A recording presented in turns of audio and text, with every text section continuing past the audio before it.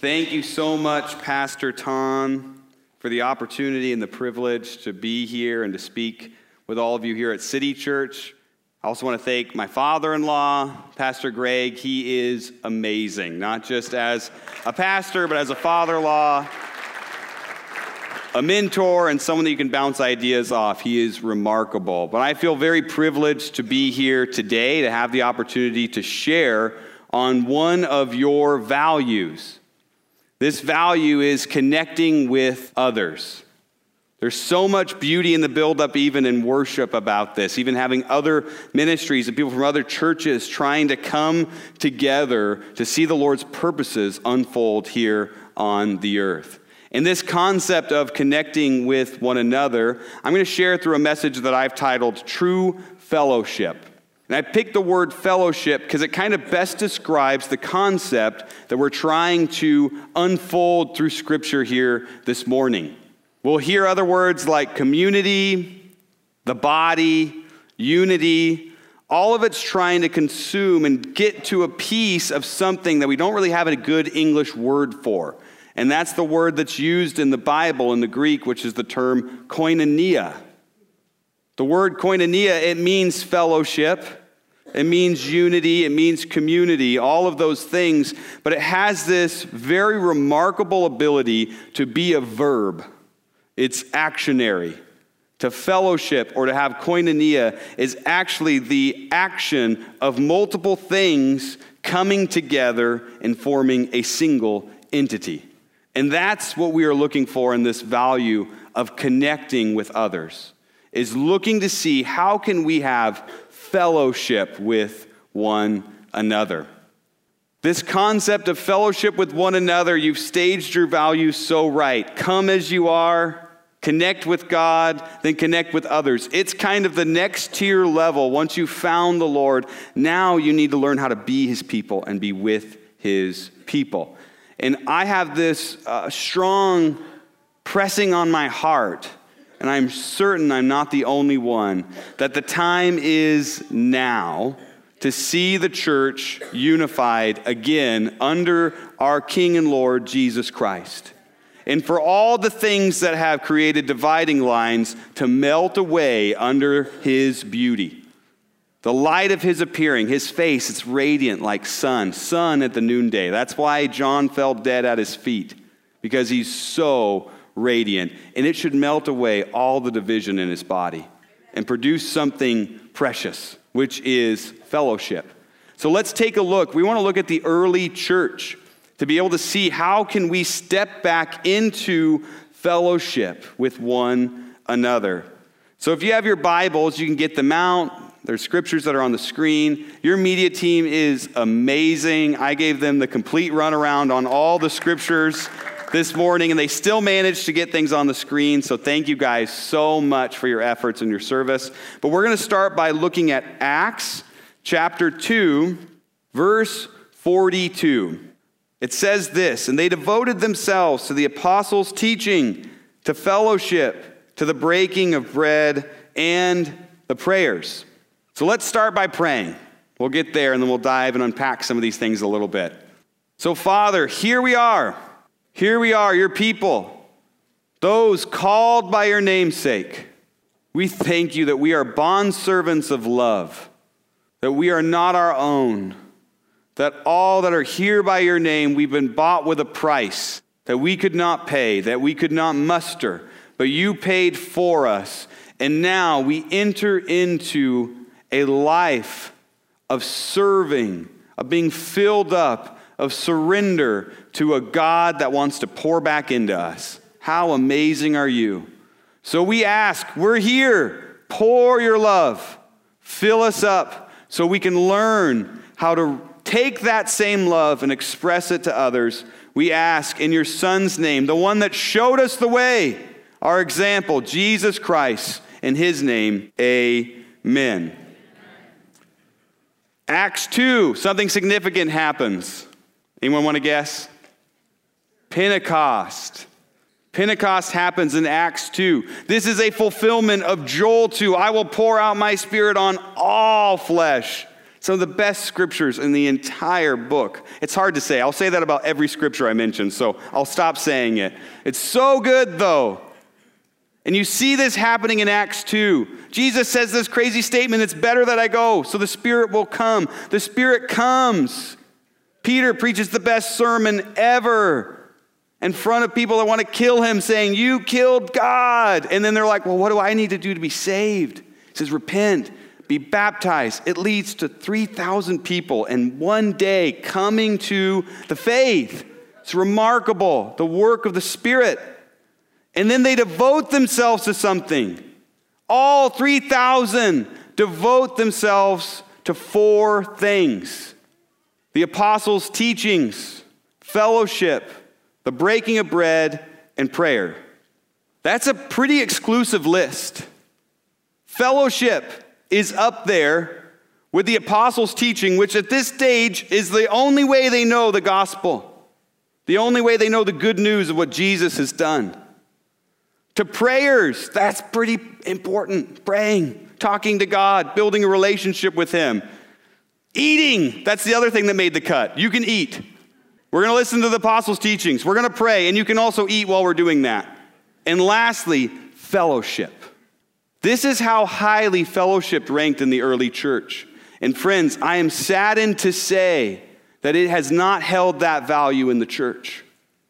Fellowship has not maintained a place of devotion at large in the body of Christ. And I think the Lord is ready to change that. Amen. Here at City Church and beyond, because He has a big C church He's coming back for as a bride. And fellowship has to take place in order for that to happen. You ask the modern day believer, what is fellowship? Their response is probably going to be, I don't know, but we have a hall for it.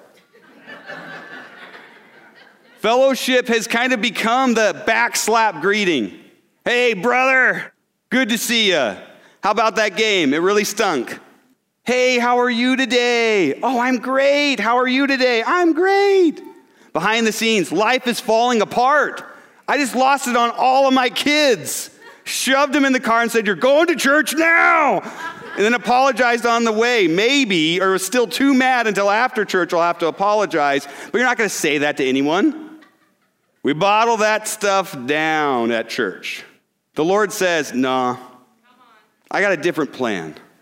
And it's beautiful. And it's full. And it starts with this concept of koinonia, fellowship. So we're going to look at the early church in more scriptures. I just want to say the early church is a model for us, but it's not a blueprint.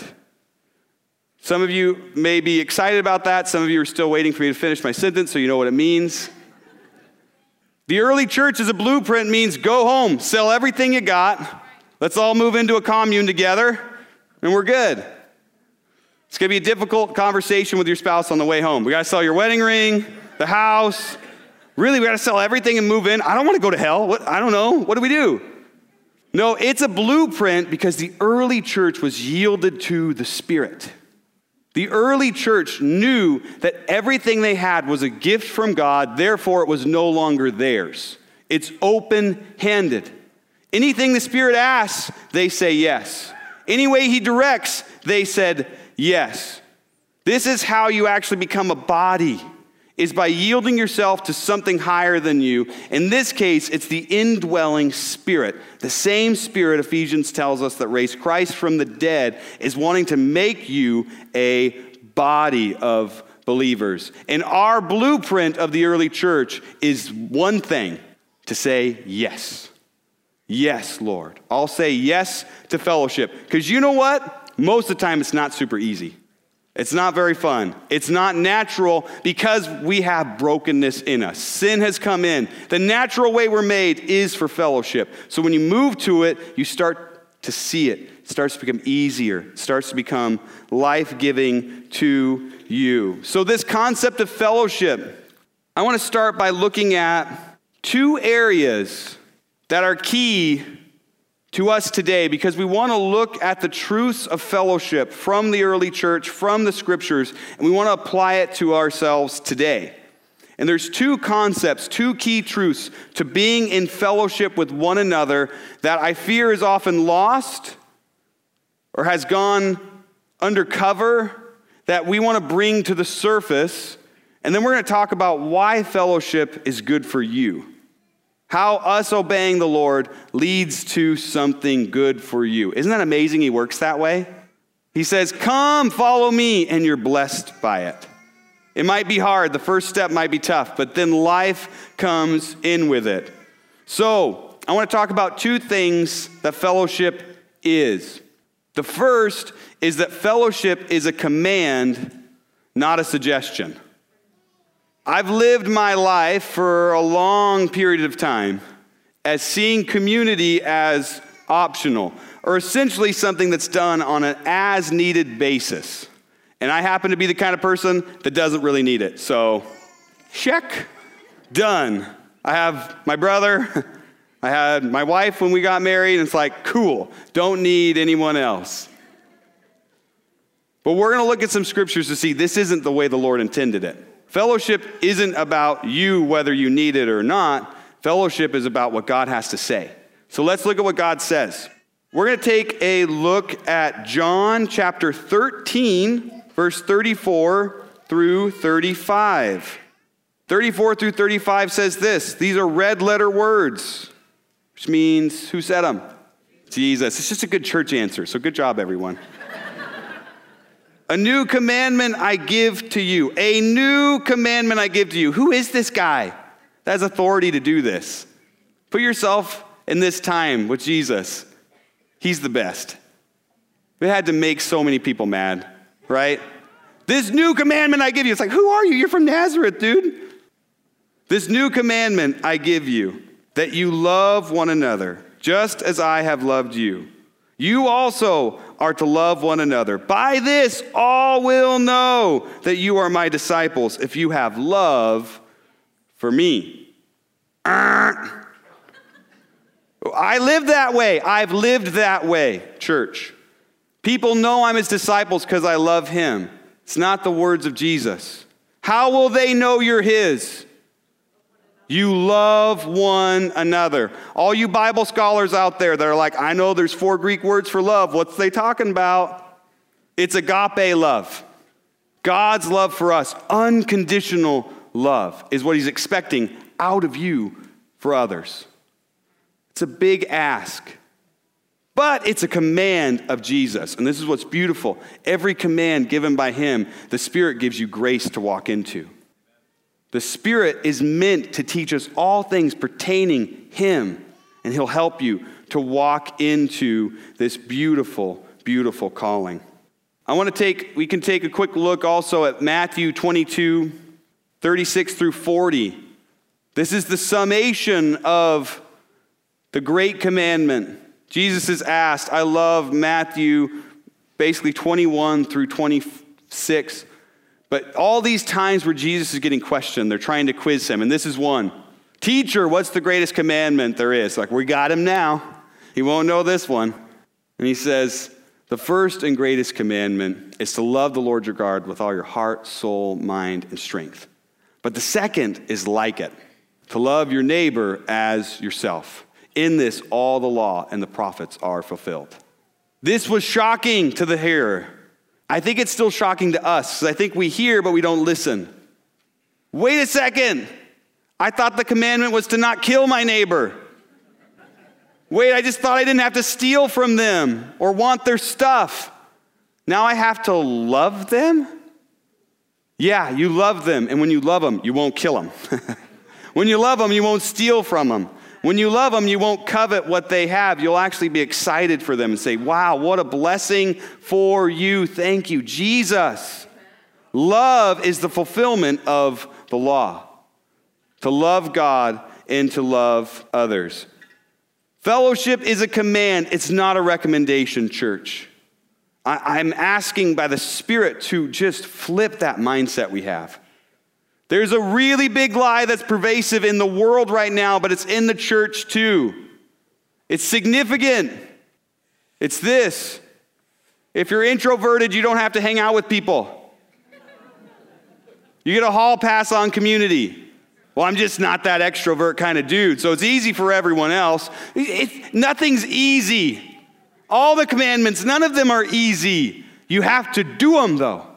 You have to step into them, despite what your preferences are. You say yes. Introverts, it's the same commandment to you. You don't get the hall pass. I'm sorry. Community, fellowship, it's a command, not a recommendation. The next thing that community is it's unity, not tolerance.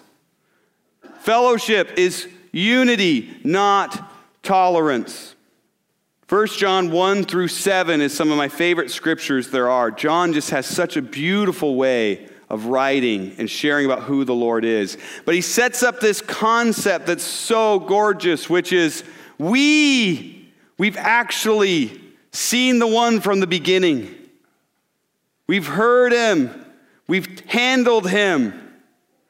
And we've had fellowship with him. And now we're inviting you to fellowship with us, with him. And then he goes on to say, if you walk in the light, you have fellowship with one another.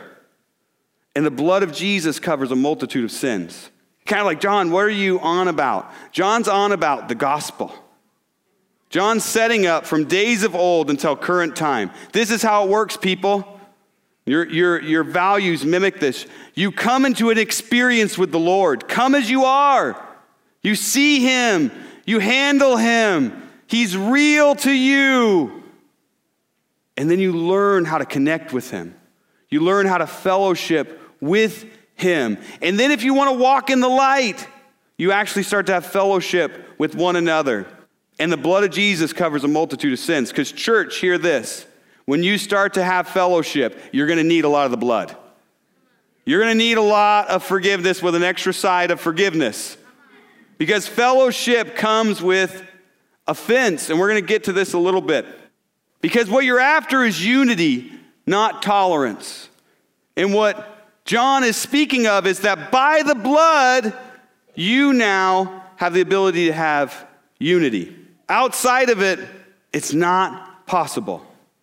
We also see this gorgeous command in the high priestly prayer by Jesus, John 17:20-23. We'll read this. It says, I do not ask for these only, but also for those who will believe in me through their word, that they may all be one, just as you, Father, are in me and I in you, that they also may be in us, that the world may believe you have sent me.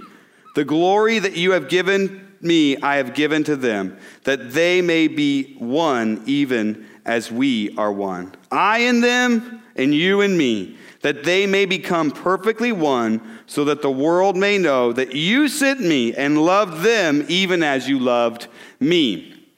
Such a beautiful prayer by Jesus. But here's the key takeaway, friends. Our unity has one source. We're unified through Jesus. We're unified through our love for Jesus. Do you know what happens when you have a people, you say be unified? Everyone naturally goes to the people that are exactly like him. You just tend to kind of go to that group that seems the exact same and thinks the same as you. And then you have unity, but not with him. Psalms 133. The entire psalm is very beautiful. It's just 3 short verses. But it says how good and pleasant it is for brothers to dwell in unity. It's like oil on the head, running down the beard of Aaron, the high priest, Moses' brother, onto his robes. And in that unity is the blessing of life forevermore. Such a gorgeous psalm. But friends, we miss when this happens. We don't see what's really in this psalm. People of Israel delivered out of 400 years of slavery. Moses goes up the mountain. He gets the commandments. As he's coming down, God's like, I got to warn you, Moses. The people have gone crazy.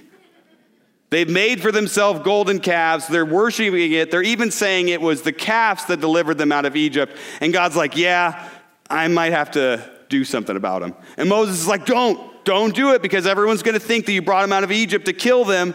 He goes, it's fine, we'll figure it out. And then Moses gets there and sees, he's like, oh no, let's grab some swords. We're going to war.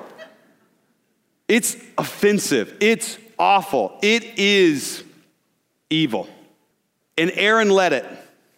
In a few short days, the Lord is anointing him as his high priest. And Moses is pouring anointing oil over his head, saying, "You are set apart to minister before the Lord in his holy place."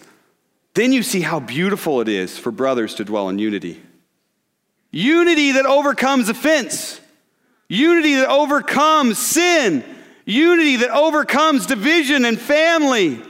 Unity that can break through the dividing wall that has separated the body of Christ. The Lord said, I have one body, many members. And we've said, well, this member is going to have this sect. This member is going to have this sect. He said, no, I want one. I want one. Come together in me. If Moses can dump oil on his brother's head saying, this one's set apart for the ministry of the Lord, there's a proverb that says it's a glory to a man to overlook an offense. Unity happens in diversity. There's a beautiful verse that says, as long as it's possible with you, be at all peace with men. But that's with all men. In the church, you're supposed to love each other. In the church, you're supposed to have unity. It goes beyond that peace level. You have this, I don't hate this person, so I think I'm good. No, that's not his goal. It's not what he died for, a bride that just doesn't happen to hate each other. A bride that loves him and shows the world his love by how they love one another. So here's the thing. I love this place. I love Pastor Tom, Pastor Greg. You guys are amazing. And I'm seeing this happen, and it's exhilarating to me. And I just want to encourage you in it. You are lifting up Jesus. Jesus says in John 3, like the serpent raised in the desert, so the Son of Man must be lifted up. And when he does, he draws all men to himself. As you lift up Jesus, as you say, we are a church that says, this is the Most High, this is the one we live for, this is the one we serve, this is the one we gave our lives for, just him, not your preferences, not your other thoughts, not your political party, but him. He will draw all men to himself. That's going to get messy because he's no respecter of persons. He says, I want you to come to me. And he will create diversity. As you continue to lift Jesus up, he'll draw all men to himself. And then you say, Spirit, help us to keep the unity. You engage with the Spirit and you say, help us to keep the unity because you are drawing all men to ourselves, yourself. And what's concerning is that because we don't like diversity, we start to block things out. And that doesn't quite fit this. It doesn't quite fit that. Not saying we're going to look at it. There's shaping. There's molding. You can't just come as you are and live as you are. Eventually, you need to change and start looking like Jesus. And unity becomes easier and easier and easier. But as you lift up Jesus, he will bring diversity. You say, Spirit, help me keep the unity. Help us to overcome the things that are different about us. So, community, it's unity, not just tolerance. It's a command. It's not just a suggestion. But what's beautiful about the Lord is every command he makes, there's fruit for you. When you walk in his commands, it's life to you. Psalm 119 is one of my favorite psalms. It's how pleasant are your words, O Lord. It's life to me. The opening of your word, it unveils light. It exposes the darkness in me, and then I radiate your light back. His commands are perfect. His laws are right and true. And as you walk into them, you will experience the gloriousness of his presence and his nearness. As he says in the Psalms, at my right hand are pleasures evermore. My left is the fullness of joy. You get something. Even though the pursuit is him, he gives you so much more. So I want to talk about why you need to be in fellowship. Why you need to be in community. Why I need to be in fellowship. 3 reasons why. I'll give you a free fourth. Obedience. One reason is just to obey the Lord. The first reason is because the Lord has done something marvelous. He's decided that through us, through fellowship with one another, his glories will be unveiled to the ends of the earth. His effectiveness is tied to unity, if you can believe it. His power is different when you're unified than when you're alone.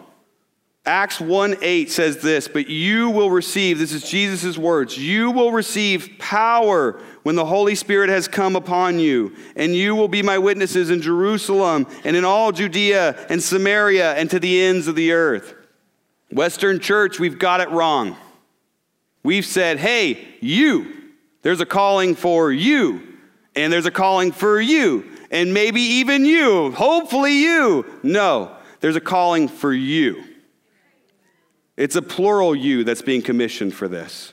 And we have individualized this and said, Lord, how are you commissioning me to go on my mission for you? He never made it that way, friends. It's his body that's meant to show the world who he is. His power is unveiled through fellowship, through unity. You see this beautiful thing as Peter is ready to deliver this sermon. It says in Acts 2:14, Peter rising by himself in isolation because he had all the power, all the authority, and he was the man of God. No, Peter rising with the 11. There's full support. There's full unity. They had just spent a long time together in that room in prayer. They're fellowshipping with the Lord and with each other. And out of that, he delivers this message. He delivers this word of the Lord out of unity. Acts 4:31. Acts 4:31 says this. The disciples have basically had one of their first beating sessions.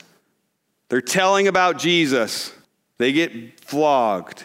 They're warned to not speak of these things. And you get amazing responses like, well, whether it's right for us to listen to you or God, you decide, but I can't stop speaking of what I've seen and what I've heard. But then they're gathering together to say, what do we do? They're trying to kill us. And Acts 4:31 says this, and when they had prayed, the place in which they were gathered shook, and they were all filled with the Holy Spirit and continued to speak the word of God with boldness. They gathered in a room. They gathered together because of oppression, because they were being chased down, because they don't know what to do. And together they are praying, and the Lord shakes the place, and they're emboldened to go out and preach the good news. What's changed in their circumstances? Someone ran in and was like, hey guys, the Jews don't want to kill you anymore. We're all good. Come on. What changed is they met in unity and the Lord shook the house. Friends, I'm praying he's going to do it again. I want him to do it for you guys. I want that to happen for City Church. A unity, a heart cry to say, Lord, not my will, but your will be done. Lord, not my will, but your will be done. And he's just so excited. He shakes the house and he emboldens you to go out to all the highways and byways and say, there's going to be a wedding feast of the Lamb and you're invited and you're invited. Come and taste and see that the Lord is good. Out of unity, out of fellowship that he empowers and emboldens with his Spirit. But it has to happen in unity. Our individual power, friends, it's not the same. This is where the Lord tells us that where 2 or 3 are gathered in my name, I am there. I'm with them. It's good for you to be in fellowship because it equips you for effectiveness in his ministry, in his work, to join the purposes and plans for what the Lord is doing. The second reason is that it keeps us in the light. This is why I need fellowship. This is why you need fellowship, is it keeps you in the light. There's a man named Art Katz that has made a significant impact on my life. And he tells a story that is quite haunting. He used to lead a church in the East Coast. He was gone for many years doing other ministries and teachings, and he came back to that church somewhere around 5 years later. And when he came to the church, there were 2 prominent women that were there in the ministry when he left, that were doing amazing things for God, signs and wonders, prophetic ministry, thriving, growing the body. And when he came back, they were both caught up in adultery. They were both living sexually immoral lifestyles. And Art asked this question, when did it happen? And he proposes 2 options. This was either always in them and going on, and there was no one close enough to know it. Or it started setting in, and there was no one close enough to know it. The when, friends, doesn't matter. What matters is there was no one close enough to know it. We need fellowship to be in the light. Men, if you don't have fellowship, I guarantee you, you will fail and fail significantly. Men, if you do not have fellowship, I guarantee you, you will fail and fail significantly. We need brothers in the Lord that will call us out and say, how are you doing? How's your relationship with your wife? How are you doing with the issue of pornography? Everyone's like, oh, don't say that word. Everything else is saying that word. I'm so grateful for the ministry that they're doing that they spoke of earlier. Men, you need to be with other men that are willing to ask the hard question. Women, you need to be with other women. They're asking you about your life. That you can actually say, no, I freaked out on all the kids in the car today. And they could say, oh, me too. Let's pray for each other. We need help. Grace, grace, grace. You need fellowship to walk in the light. I am telling you, it is so hard to do on your own. You will not be capable of it. Others will help greatly. There's a beautiful scripture in Hebrews 3:13 that talks about exhorting to one another every day as long as it is called today. Why do we need it every day? Because we just need it every day. This is something that I'm so excited for this opportunity for you to do. Join a connect group or community group if you are not, because I'm telling you, one Sunday isn't enough to keep you in the light. You need touch points with a larger community. But you also need them individually. Find those friends. Find those close relationships that you can actually have people that know what your life is like every day. That they can know you, they can see you, they can know where things are at. And I love what they say in Hebrews. The author says, do it for as long as it's called today. That's forever if you don't know. There's not an end to that. 2 Peter 2:4-5 has this amazing statement that you are living stones that are supposed to be knitted and fit together to build a house for the Lord. You are a dwelling place for the Spirit of the living God. But do you know God wants a house? He wants a house that's not just you. He wants a house built up of living stones, many living stones. Why are you a stone? Because you're rough and you need to be polished. Amen? I'm rough and I need to be polished. And I need other people for that process to happen. I'm on my own. I don't have anywhere I need to fit in. I don't have a role. I don't have other people to be able to see what's wrong in me. I look pretty good. When I see I'm supposed to fit in there, that's a lot of shaving off that's going to have to happen. But Lord, it's to your good for him to work on you, for him to polish you, for him to say, yeah, I want this softened out. I want this smooth. I want you to be a part of the house I'm building. And to do that, you've got to come in contact with other people. The last reason why it's good for you to be in fellowship, why you need to be in fellowship, is that you need to be known. You need to be known. The last time Kate and I were in Wisconsin was in 2021, in the spring. And when we were here, we got to tell all of Kate's family that we were expecting our fourth child. I have 3 boys. Kate and I have 3 boys. My brother has 3 boys. My sister has 4 boys. My other sister has 4 boys.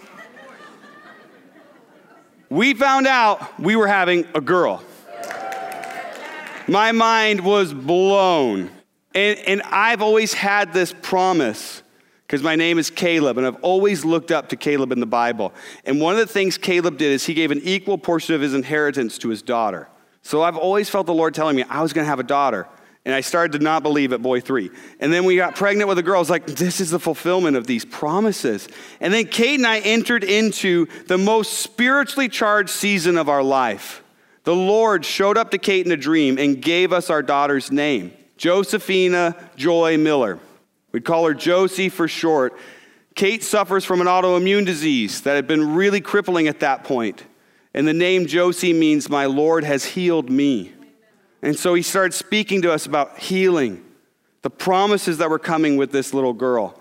And we have an amazing community that love us, want to know us, that we know and know intimately. And so we started to tell them what the Lord was speaking to us. And we built up a community of faith that were so excited of what the Lord was going to do. And on June 6th, at 20 weeks, we lost that little girl. And everything that felt like was stable came upside down. And everything seemed shook. And Kate and I entered the hardest season of our life. And my sister described it this way. We went into a dark tunnel, and the only person that could be with us is the Lord. But our community could bang on the outside and say, we're here, we're here, we're here, until we made it through. And they did. They did, because they didn't give us this, it's going to be okay, everything's fine, I'm sure there's a reason. They didn't say, oh, what happened? What'd you do for this to cause this? They didn't say, it's going to get better, just move on. They wept. They cried their own tears for our daughter. They came around us and just said, I'm so sorry. I'm hurting with you and I'm hurting for you. We wouldn't have made it through that season without the people that love us. And I fell in love with the Lord. I fell in love with Kate more than I ever have through that season. And I fell in love with our friends and our community. And I learned if I didn't have fellowship, if I wasn't willing to be known, if I wasn't able to share the glory that was supposed to happen and then the difficulty of the loss with other people, I couldn't experience it myself. It would be stifled. It would be cut short. It'd be stuffed down. And my daughter Lucy is here. And a year ago, they threw a crazy party for her. When we found out we were having a girl and we were a month away from the birth, Kate had a baby shower that Sandy was able to be at. And it was a rager, but it was also a worship fest of worshiping the Lord for what he had done. We didn't need it. We didn't earn it. We don't deserve it. The Lord just gave us a gift because he loves us. But we needed to be known in that season. And I'm telling you right now, you need fellowship, because if you haven't walked through the dark night of the soul, you will. I hate to break it to you. There will be that moment where it says you feel everything's too dark. Everything's too closed in. Everything's too shut off. And you'll need those knocks on the outside saying, no, there's still light out here. His glory's still shining. He's still saving. He's still moving. He's still working. And we're here. We're here. We're here. I just want to implore you, as Tom will come up for this altar call, this response for the groups, you need fellowship. He's created it for you. And out of it, you'll see amazing things. But more than anything, he wants us to live as he has lived. The triune God in perfect community and fellowship. That's why Jesus said, make them one as you and I are one. So I implore you to have a response in your heart that says, Lord, I'm ready. If you're not there yet, if you don't have that community, I just challenge you. I'm ready to move into the next stage. Fellowship with you, but now I'm ready for fellowship with one another.